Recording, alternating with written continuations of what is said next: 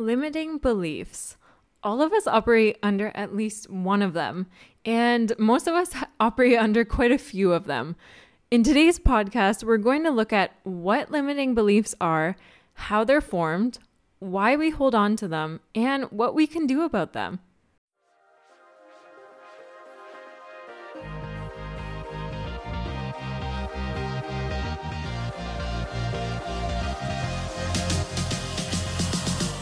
Welcome to the 12 Inches Away podcast, a space for women who are ready to stop living in fear and start living with peace and confidence.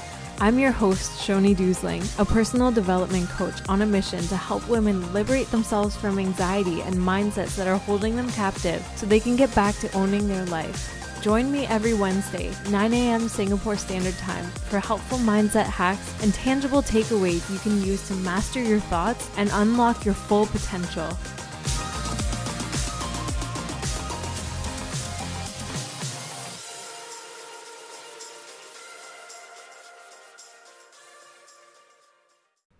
Now, today we're going to talk about limiting beliefs, but before we jump in, I want to give a shout out to Maria. A while back, I asked my Instagram community to share topics that they'd like to hear about on this podcast. Maria suggested limiting beliefs, which I think is a great topic because it's something that all of us struggle with. So thank you, Maria, for your suggestion. And now, without further ado, let's jump into today's episode. Now, I don't know about you, but I've heard the term limiting belief thrown around so many times in different contexts that I somehow formed this notion that it must be something more complicated and complex than it sounds. But after some digging, I found that the term limiting beliefs, it actually literally just means beliefs that limit us. So it is as simple as it sounds. Even though it's a simple concept though, it is worth digging a bit deeper into what the words belief and limit mean. So let's start with belief. Beliefs are basically thoughts that we have thought over and over that have become a lens that we see things through. And these are thoughts about ourselves and the world around us and other people. And yeah, they really just shape how we see the world. And what about limiting? Well, the limiting part simply means that these beliefs are ones that have stunted us or basically limited our potential or what we believe our potential to be. So now that we've unpacked the term limiting beliefs, let's look at some examples. While we look at these examples, we're going to draw on something called cognitive distortions. Now, this is a concept that we did touch on in a previous episode, but it's also super relevant to today's topic. So, what are cognitive distortions? Cognitive distortions are distorted ways of thinking that impact, usually negatively, the way that we see and interact with the world. Now, this is a concept that was introduced by Dr. Albert Ellis, who was the founder of rational emotive behavior therapy. And since cognitive distortions and limiting beliefs go hand in hand, and I would even go so far as to say that they're basically the same thing, we're going to draw on these cognitive distortions to give you examples of different types of limiting beliefs that you might be experiencing. And as we walk through these, I want you to just try to identify which ones you might be experiencing. Number 1, mind reading. So this is the belief that we know what other people are thinking. And these assumptions are often negative. So for example, we might think, that person looked at me funny, they must think that I'm ugly, or they must be judging me. A second type of limiting belief would be overgeneralization. So this would be taking a situation and applying it as a general principle or rule. So for instance, if you make a mistake, then you will say, I always make mistakes, even if that's totally not true.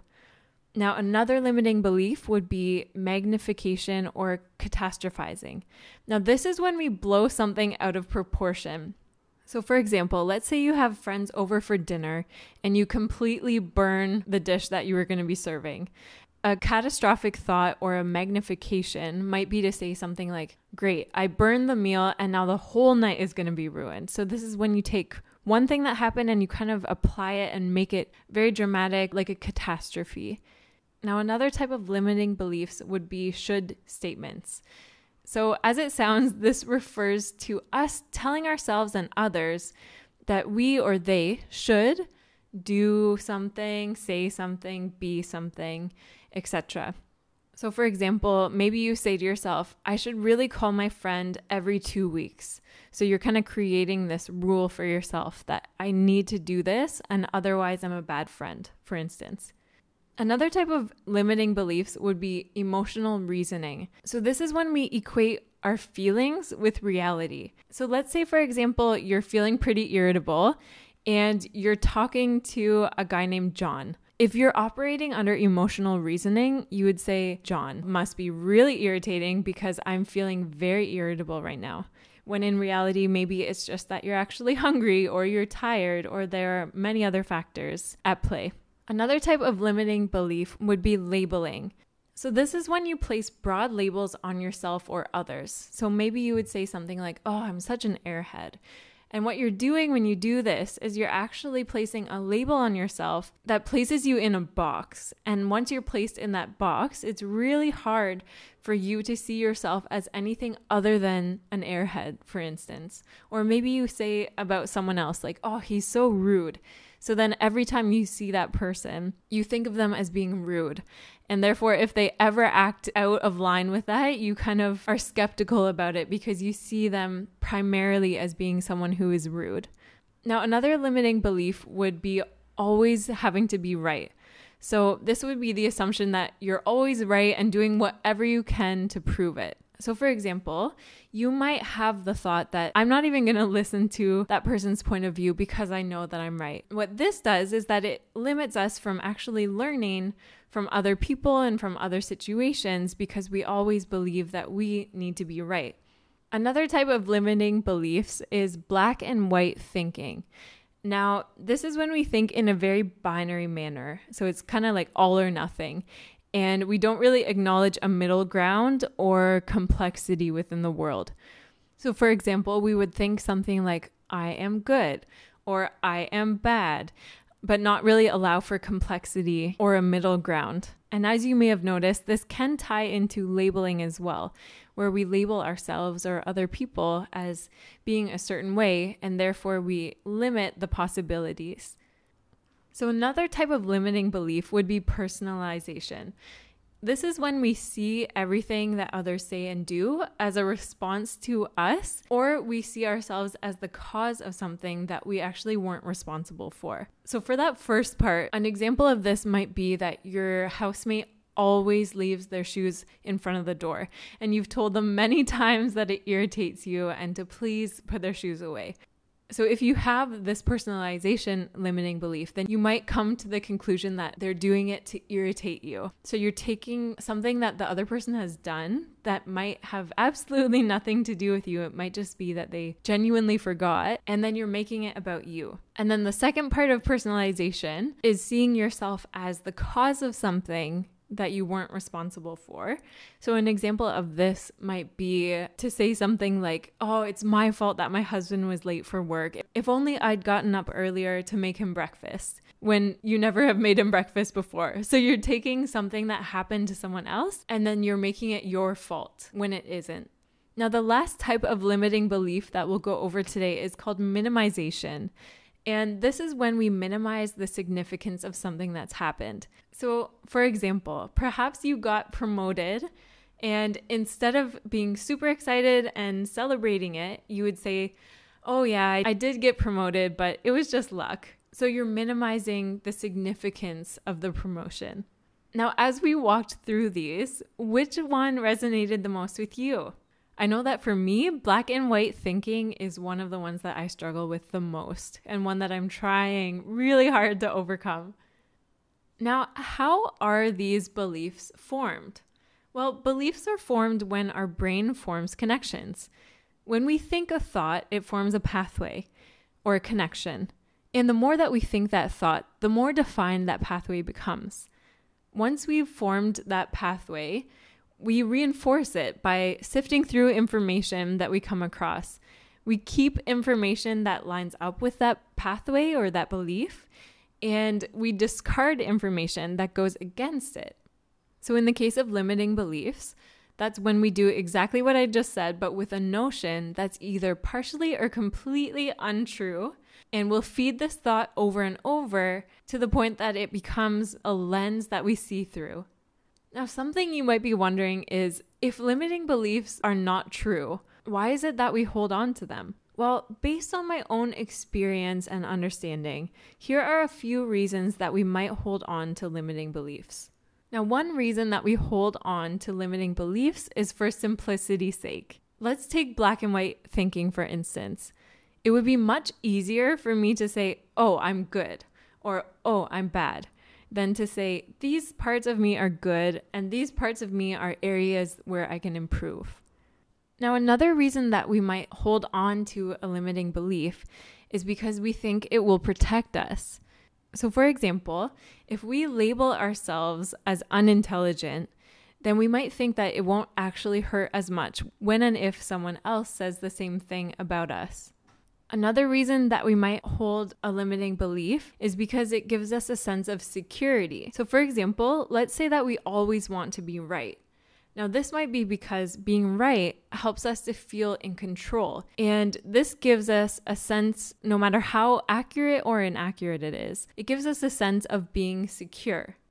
So now that we've looked at some of the reasons why we might hold on to limiting beliefs, what is it that we can actually do to overcome these limiting beliefs? The first thing that we can do is to simply become aware that they're happening. So in order to do this, you can re-listen to this podcast and just kind of track the ones that you think that you identify with. Once you have an idea of the ones that you tend to wrestle with, then you'll be set up to move on to step 2, which is challenging your limiting beliefs. After step 2, the third part is to work on replacing these beliefs. This is something that we do in the sessions that I have in my program, which is where we'll work on something that's called cognitive restructuring. And this is where you take a certain thought pattern that you have, and then through a series of steps, we come to a place where you're able to think in a different way. It's basically rewiring your thinking. So if you've tried to work through these steps, but you're having a little bit of trouble, one thing that you could do is to reach out and we can work together on how to do this for your specific situation, where we would go more in depth and I can coach you to really weed these thoughts out and correct your thinking. Now, another thing that you can consider is how you're doing emotionally. Sometimes it's really hard to rewire our thoughts if we're feeling a bit emotionally fragile. And something that I keep recommending, and I'll recommend it again, is to work on self-compassion. This is something that really enhances your resilience and it really just builds up your inner strength so that you have capacity to do things like changing your thinking. And if this is something that you would like to work on, there is a free 7-day perfectionist workbook is what it's called. You can use the link in the show notes, and it's basically a self-compassion starter guide. So if you want to check that out, download that. I highly recommend it. It's just such a good way of getting familiar with what self-compassion is and what the different dimensions of it are and how you can apply that to your life. And just as with the thought restructuring, self-compassion is a huge element of the programs that I have. So if you want to work on those together, do reach out as well. Now we're nearing the end of today's podcast, so let's summarize what we've learned. First, limiting beliefs are simply beliefs that limit our potential. Second, examples of limiting beliefs include believing that we can read other people's minds, overgeneralizations, catastrophizing, using should statements, emotional reasoning, labeling, believing that we always need to be right, believing that things are either black or white, believing that we're responsible for things that we're not responsible for, believing that everything is about us, and minimizing the significance of something. Third, we learned that limiting beliefs, just like all other beliefs, are formed when we think a certain thought over and over, and then we filter information based on that thought. Fourth, there are many reasons that we might hold on to limiting beliefs. They include simplicity, a sense of protection, or a sense of security. And lastly, to overcome our limiting beliefs, we need to first become aware of them, second, challenge them, and third, replace them. And to do these three things might also involve doing some self-compassion work. So as I mentioned earlier, cognitive restructuring, or basically rewiring your thinking, and self-compassion techniques are two of the key strategies that I use in my coaching programs. So if you want to accelerate the process of overcoming these beliefs or of learning self-compassion, just message me on Instagram or Facebook at 12 inches away, and we can have an absolutely no pressure conversation just about what it would be like to work together. And the links for all of these are in the show notes. That brings us to the end of today's podcast, but don't worry, there are plenty more ahead. Join me every Wednesday at 9 a.m. Singapore Standard Time for weekly chats on things like perfectionism and anxiety. If you're loving this podcast, share it with a friend and give it a 5-star rating or leave a review to help us reach even more people. And as always, I love hearing from you guys, so if you want to connect, hop over to my Instagram or Facebook page and send me a message or comment on one of the posts. The links are in the show notes.